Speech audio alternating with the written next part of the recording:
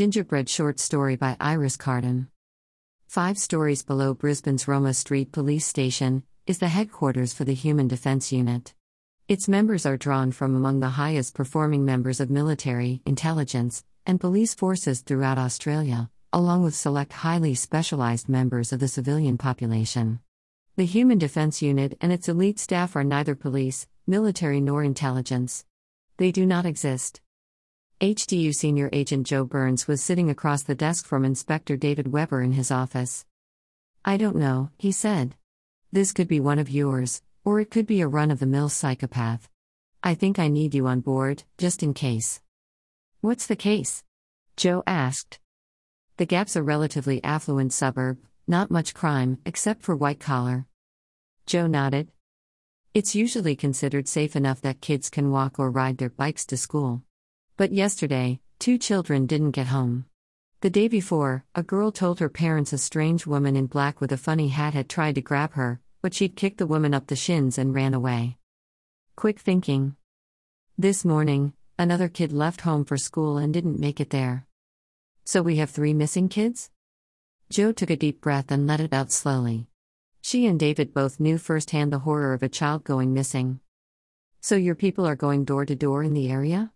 Joe asked. "Yes. So far no one's seen anything, but we're door knocking anyway. Will you get your team involved?" "Of course. I don't know what we're looking for, but we'll go search the area. I presume you've got the routes the children normally traveled to and from school." David handed her the file. "This is your copy. You know everything we know." "Thanks. I'll grab a couple of agents and head out now."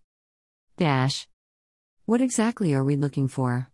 Trainee Agent Harry Smythe asked. "Anything that doesn't belong or doesn't seem to fit in," Joe answered. "All 3 kids' routes to school meet up at this point, so they were probably taken somewhere between here and the school. From here they turned from Waterworks Road to Settlement Road, and then it's only a block or so to the school. Somewhere in these last couple of minutes of walking, they disappeared. So while the police are going door to door and our other agents are searching the wider area, the 3 of us are walking where these kids walked and seeing what they saw." Joe, Harry and Agent Marissa Tyler walked in silence. There was an independent supermarket on one corner of the intersection, a park-and-ride car park beside the bus stop on another, a house on another, and the fourth had the corner of the school grounds. From this turn, they were walking on Settlement Road, on the opposite side of the road from the school. Before reaching the pedestrian crossing across the busy road, there was a smaller, 3-way intersection, where Bromwich Street ended at Settlement Road. Between Bromwich Street and the pedestrian crossing was an empty yard. "I think the house that used to be here burned down a year or so ago," Marissa said. "Looks like the owners have decided not to rebuild." She pointed to a real estate agent sign. "Is this what it looks like?" Harry asked. "It looks like an empty yard with a for sale sign," Marissa said. "Can't you see it? It's right there." Harry seemed confused. "What can you see?" Joe asked. "You can't see it either?" Harry answered. Out of nowhere, sounding as if it was coming from a long distance away, Joe heard the voice of her deceased daughter. "Hansel and Gretel found a gingerbread house." Suddenly she could see it. "It's a gingerbread house," she said. "It's a what?" Marissa asked. Harry sighed because he's younger than us. He's closer to being a kid. "I can see it now, because Katie helped me." "Katie helped you?" Marissa sounded worried. "I'll explain to you later," Joe continued. "Here's what you can't see, it's a gingerbread house. There's jelly beans on the stair risers. The door is red and white striped like a candy cane, and there's candy canes along the back fence. The flowers in front are lollipops, with spearmint leaves, lollies for leaves. There's a tree which seems to be a licorice strap, with more spearmint leaves. Curtains in the windows look like red and white gingham, but I think it's more of the same type of lolly as the candy canes. There's other lollies and white icing decorations. The front stairs and the edges around the door and windows are chocolate. The roof seems to be drizzled white icing." Joe walked around the strange house. "There's no other walls," she continued. "It's a single house-sized gingerbread biscuit. It's a gingerbread house, directly across the road from the school." Harry picked up a lolly from the lawn. "Don't eat that. Don't eat anything," Joe instructed. Harry, you're with me. Marissa, call for backup. Get any young agents, cleanup crew, anyone under 30 here. With Harry beside her, Jo knocked on the hard, but slightly sticky front door. As the door started to open inwards, Jo pushed against it, and forced her way in.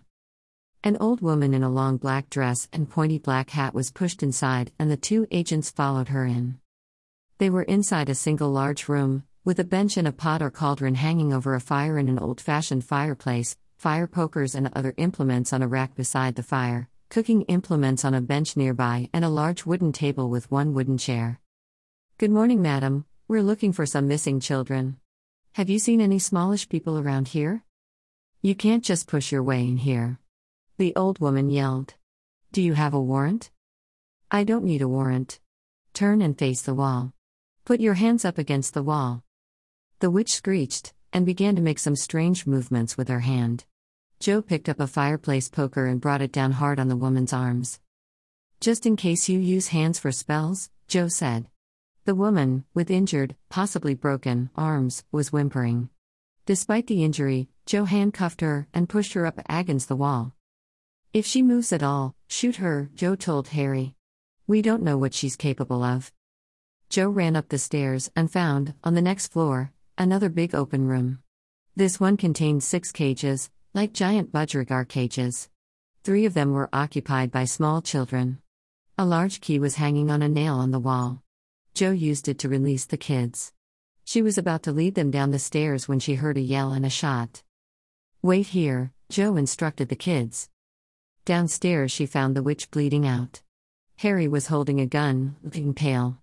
Behind him were 3 HDU agents, one of whom now seemed to be turned to stone, or at least a gigantic boiled lolly. "Harry, give me the gun," she said. Harry, shaking, handed it to her. She pointed to the transformed agent. "Take her outside. I think the magic only works in here." She hoped the magic only worked inside the house. 2 agents carried their colleague outside. Jo looked around, found a tablecloth and threw it over the witch's corpse. She went back and had the children follow her down the stairs. There, she took the shaken Harry by the arm, and led everyone outside. In the yard, was a sugar statue. David was there already, and Jo handed the children over to him. "Katie helped again?" he asked quietly. "Marissa told you?" "Yeah. This is getting weird. Tell me about it." She looked back at the gingerbread house, and saw it was fading. As it faded out of existence, the agent who had been transformed slowly seemed to fade back into humanity. "What just happened?" Harry asked. "You killed the wicked witch. Her spells must be dying with her," Jo said. Human Defense Unit stories. They do not exist. Krampus. Techno-ghost. Wolf. Vigilante. Zombie. Green. Yowie. Rose. Haunted. Ghoul. Save Daddy. While you're here, find Iris Carden's books at Lulu, publisher, at Amazon, or your favorite online bookshop. Digital tip jar, pay. pal.me. Follow me, Twitter, Facebook, Instagram.